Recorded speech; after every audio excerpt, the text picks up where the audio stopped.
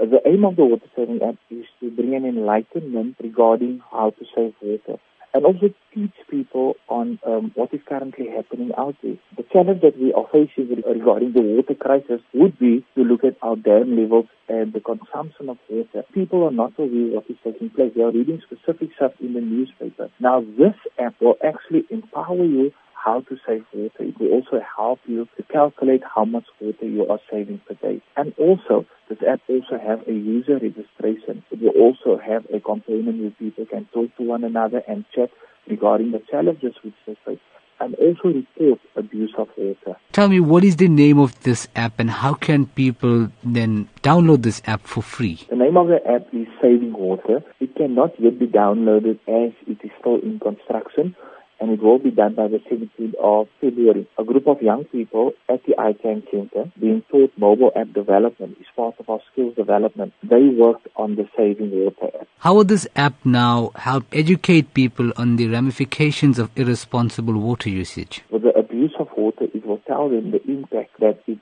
does to the whole of South Africa and also to the whole of Cape Town. It will also teach them that how to calculate water, because the app will actually have a calculation where you can add up the amount of water that you are using.